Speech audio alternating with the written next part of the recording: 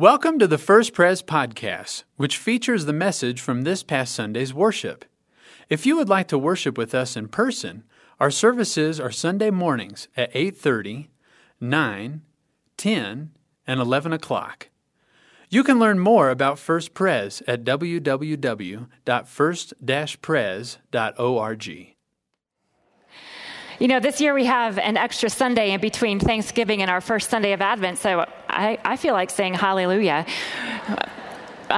We get the gift today of lingering in thankfulness. We get to push the pause button and have just an extra moment to say thanks to the Lord. And so I want to invite you today to just take a deep breath, to relax your heart, and to allow the Spirit of God to fill you with gratitude for this extra moment we have in the calendar. Every year it feels like the pace of the holiday season gets faster and faster, doesn't it? We get Halloween out of the way and we make a mad dash to Christmas. And it seems that Thanksgiving barely registers on our holiday list before we surge ahead into the Christmas season. We long for the joy that Christmas promises to bring. In the midst of all the darkness and conflict, we long for a Savior, and that is absolutely right. But I love this prayer by a little girl who clearly didn't think we had enough holidays in our calendar. Dear Lord, please put another holiday between Christmas and Easter. There's nothing good in there now. Ginny. I love her eagerness, but let's not get to Christmas too fast. Let's enjoy Thanksgiving just a moment more. Because as God's people, giving thanks in everything marks who we are and who we are becoming. Gratitude shapes a heart that has met the Lord. And so be invited into a longer moment this year to give thanks and to bring a sacrifice of praise to the altar of the Lord. Advent will be here soon enough. Today we finish our sermon series in Habakkuk, and our final word today gives us a glimpse into the heart of this prophet who sees the storm coming. In this man whose very name means embrace, we see a faithful follower of God whose life of praise is rooted in a God who never leaves or forsakes his people, even in their darkest moments. And so we turn to Habakkuk, the last chapter, chapter 3, and we're going to read verses 17 to 19. We find the prophet in prayer before the Lord, and these words are the end of his prayer. They go like this. Though the fig tree does not bud, and there are no grapes on the vines, though the olive crop fails and the fields produce no food, though there are no sheep in the pen and no cattle in the stalls, yet I will rejoice in the Lord. I will be joyful in God my Savior. The sovereign Lord is my strength. He makes my feet like the feet of a deer. He enables me to tread on the heights. And then it ends with these words, for the director of music on my stringed instruments. Lord, may your word not only bless us this morning, but may it be planted deeply within our hearts, growing something beautiful in our lives. We look to you for our food this morning. In the name of Jesus, we pray. Amen. The prophets were people of prayer. They wrestled with God. They bared their souls and their emotions. They spoke up when they saw something was not right or just. So for Habakkuk's closing words to be in the form of a prayer helps us to understand that he lived a life of faithfulness, that he waited upon the Lord. That he prayed in the face of the coming storm speaks volumes to us about how we might live faithfully in the midst of difficulty. We pray. Prayer is how we engage with God. Prayer is how our hearts connect with the heart of God. The prophets prayed, the Apostle Paul prayed, even Jesus prayed. The language of prayer in Scripture is vast and it's accessible. No prayer is off limits to God. There are no words that he doesn't want to hear from you. Wherever you are, whatever you are feeling, whatever darkness is surrounding you or coming toward you, everything can be brought to God in prayer. Throughout Scripture, we have many, many models of prayer. Isaiah argues with God. Moses bargains with God. Habakkuk demands an answer. King David praises and confesses. Jesus prays in surrender in the garden. The psalmist waits on the Lord. Zechariah submits to the Lord in prayer.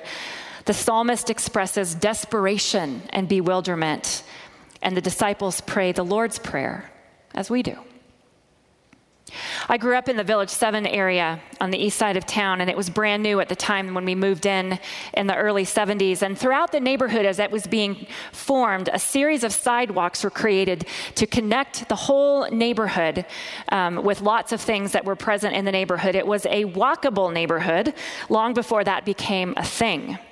And my brothers and I walked everywhere. We walked to school, to the pool, to playgrounds, to the arcade, to Red Top Hamburgers, may it rest in peace, and to the 7-Eleven. We, as a family, moved back into that area several years ago, and the pathways, which is called the Greenway, is still there. And where it's been worn out over time or the sidewalks are crumbling, they're constantly refreshing and renewing those paths. The Greenway is looking good again. It's still there, connecting so much of that neighborhood. I think a lot about prayer being like the Greenway. Over time, much time, the paths of prayer that the saints have carved out have become familiar pathways to God's heart. Long before any of us came into being, long before any of us knew that God wanted to listen to our prayers, there were people in deep relationship with God carving out prayer paths that would be walked along for centuries to come. And as we pray, we walk the well-worn paths of the faithful before us. When we bend a knee to the Lord, our words and our emotions, our situations are not new to God. We pray like those who have sought the Lord in joy and in pain, in sorrow and in praise. There's comfort in knowing that we are not alone in prayer.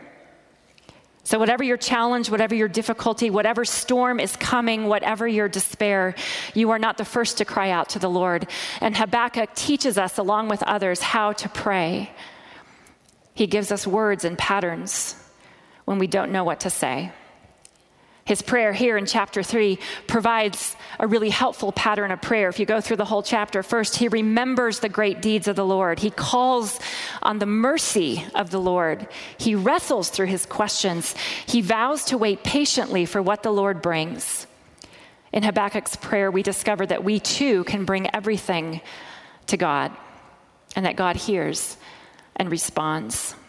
Habakkuk, along with all the great prophets of the scriptures, teaches us to pray, especially when things are not well. And by the end of his prayer, Habakkuk is naming the reality of all that surrounds him. He holds nothing back. He paints a harsh picture in this moment. You heard the words. As he looks around, he sees nothing but emptiness, a barren desert, a hollow wasteland, not a world of plenty, but a world of want.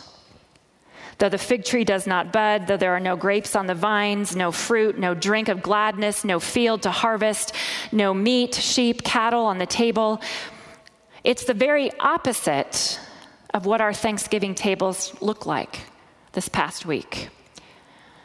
In fact, if Habakkuk had invited us to Thanksgiving dinner at his house, we would not leave stuffed and full. We would have left with empty stomachs. And even worse, all we would see before us would be emptiness and devastation with no end in sight. How do you deal with emptiness and hopelessness?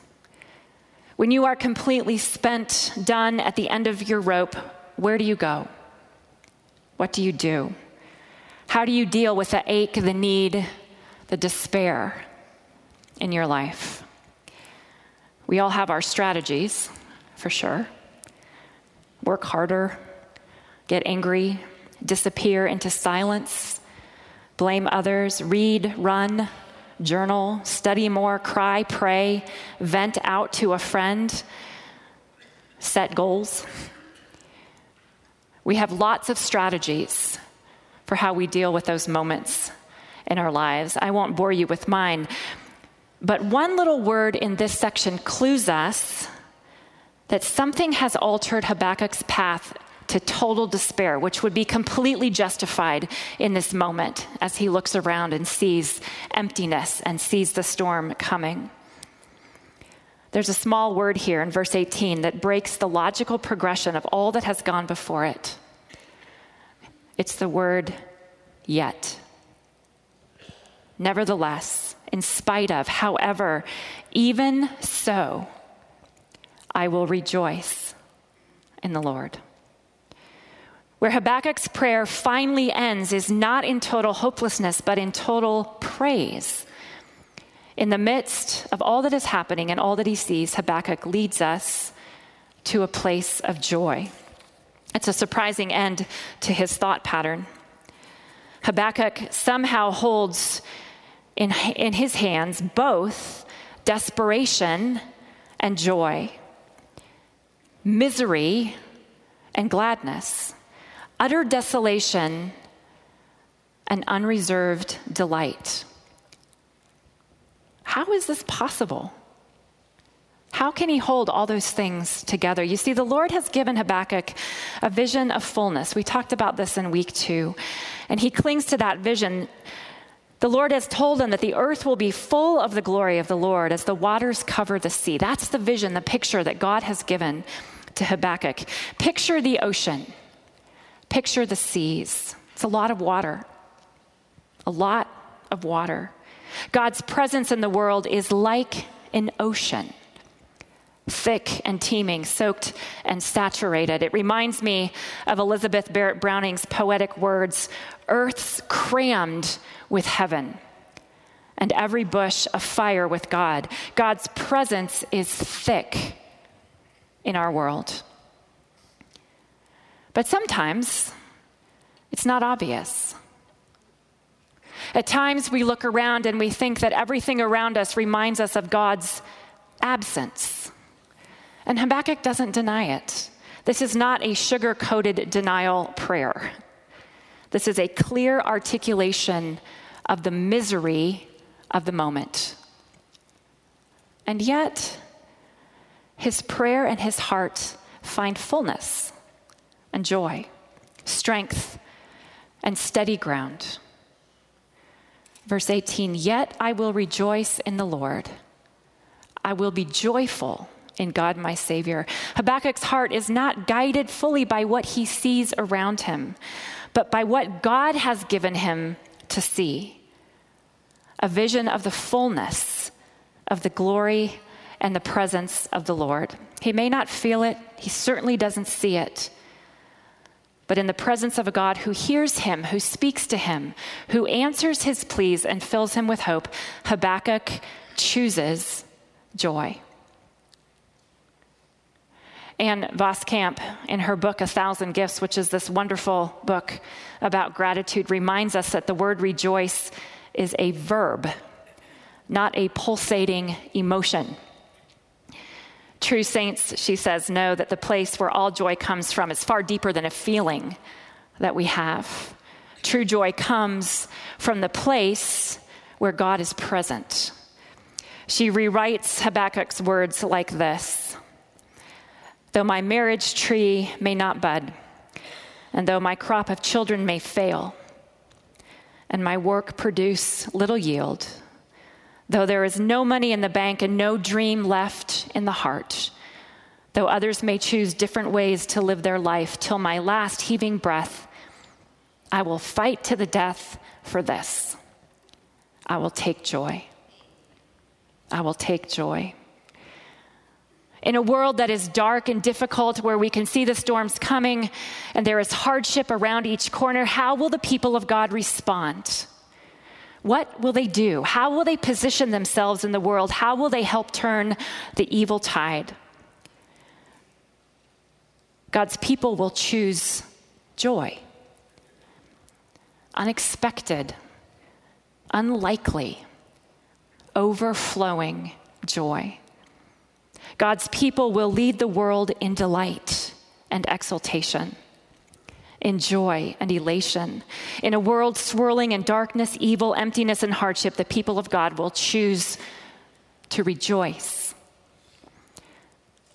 What possible difference could that make? Is joy truly a strategy? Habakkuk answers with a resounding yes. We are and always have been a people marked by joy. I will rejoice in God, my Savior. Long before Jesus was born, before God enacted the great rescue of humanity in the time and space of a stable and a manger, Habakkuk knew that God was his Savior. In fact, all the prophets knew it. They proclaimed the good news of the Lord as their Savior. Isaiah said, "You have forgotten God, your Savior. You have not remembered your rock and your fortress." Jeremiah, "This is the name by which he will be called, the Lord our righteous Savior." Micah, "But as for me, I watch in hope for the Lord. I wait for God, my Savior, and my God will hear me." We don't think much about the prophets as joy-filled people, but their words, their lives, and their very joy was anchored in the promise of a Savior. And so is ours. Our joy is also anchored not in our circumstances, but in a Savior who has come to rescue us, Jesus. We will rejoice in God, our Savior. Habakkuk finishes his prayer with an image, a picture of a deer on a mountain. And he uses this literary device called a simile, where one thing is compared to another thing to make something more vivid in our imaginations. Verse 19, "The sovereign Lord is my strength, and he makes my feet like the feet of a deer. He enables me to tread on the heights." Habakkuk begins his prophecy with a desperate voice. "How long, O Lord, will I cry for help? How long must I cry out violence, but you do not save?" And he ends his prophecy with a picture of a deer running on a mountain in strength and vigor and grace, a beautiful animal living fully into what it was created to do. He calls on our imaginations to see what God has made and to watch God pour his strength into that which he has created. And then he says, "You are the deer. The Lord makes my feet like the feet of a deer." The deer's feet navigates every rock and every dangerous crevice as it climbs to the top of the mountain. The deer is strong and nimble, sure and graceful. The same Lord who made the deer's feet makes your feet. And as he strengthens the deer to summit the mountain, so he strengthens you to climb to the heights. Hannah Hurnard was a missionary to Israel in the 1900s, and she wrote of her experience of watching the gazelle out the back patio of her house. "From the garden of the back of the mission house at the foot of Mount Gerizim, we could often watch the gazelles bounding up the mountainside, leaping from rock to rock with extraordinary grace and agility. Their motion was one of the most beautiful examples of exultant and apparently effortless ease in surmounting obstacles which I have ever seen." She would go on to write her allegory, "Hind's Feet on High Places," about the little girl named Much Afraid, who served the great shepherd. And in many ways, that story mirrors her own life of how she doubted, how she didn't like people, how she was utterly ashamed of a stutter that she had, and how the Lord found her at 19 years old and gave her feet like a deer to face her fears and to help her climb to the heights and follow the great shepherd. "He makes my feet like the feet of a deer." Think about your own feet. According to some experts, we walk about 7,500 steps a day. Those of you who wear Fitbits are consciously trying to take at least 10,000 steps a day. Walking is good for the heart, good for our overall health. Walking strengthens our bodies. Now picture your feet scaling the rocks of a mountain path. And some of you silly Colorado people do this all the time. Checking off 14er by 14er. Amazing. Effortlessly, sure of your strength, moving up and up, higher and higher. "He makes my feet like the feet of a deer." Walking in faith and obedience also brings strength to one's life. Such power comes from the Lord, and Habakkuk wants us to know that the Lord is the giver of all strength. Strength to walk, strength to climb, strength to obey, strength to get to the high places of faith. In the midst of great difficulty, the Lord makes our feet strong, able to move, to walk forward, to follow his path. In Habakkuk's prayer, our job is to rejoice.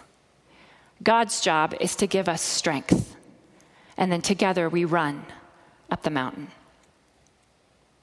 And so in the midst of difficulty, Habakkuk's steps are easy to follow. Pray, rejoice, walk.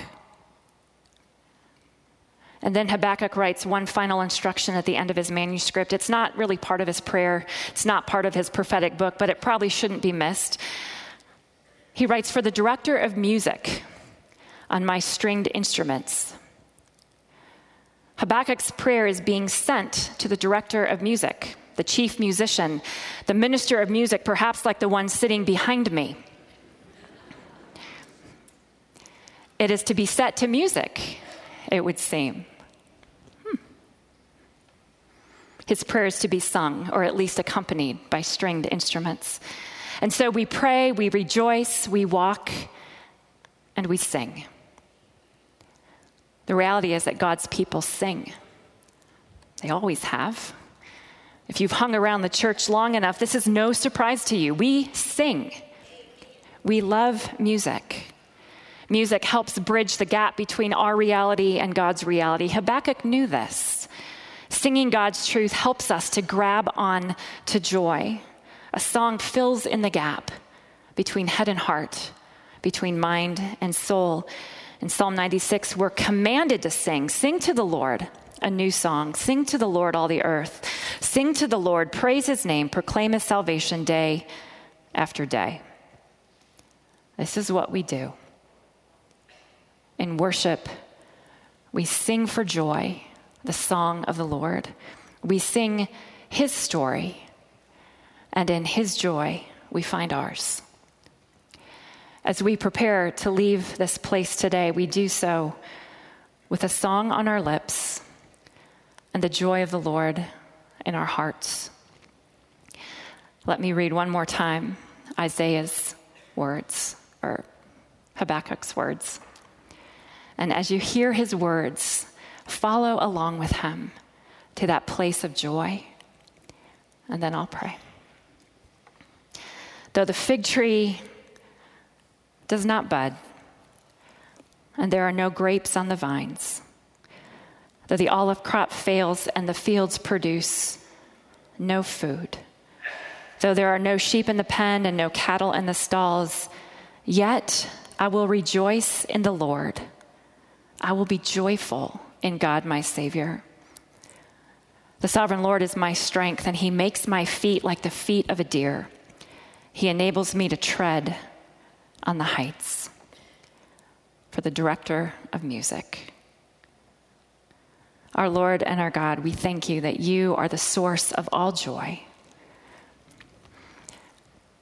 We thank you that no matter what is happening in our lives, the circumstances that surround us, the hardships that we face, the difficulties that we see, that we can choose joy because you are our Savior. Lord, form our hearts for gratitude. Help us to choose joy, to walk forward, to rejoice in you, our Savior. Lord, on this day, we choose joy. In the name of Jesus, we pray. Amen. Thanks for listening to our First Pres podcast. For more information, you can visit us online at www.first-pres.org.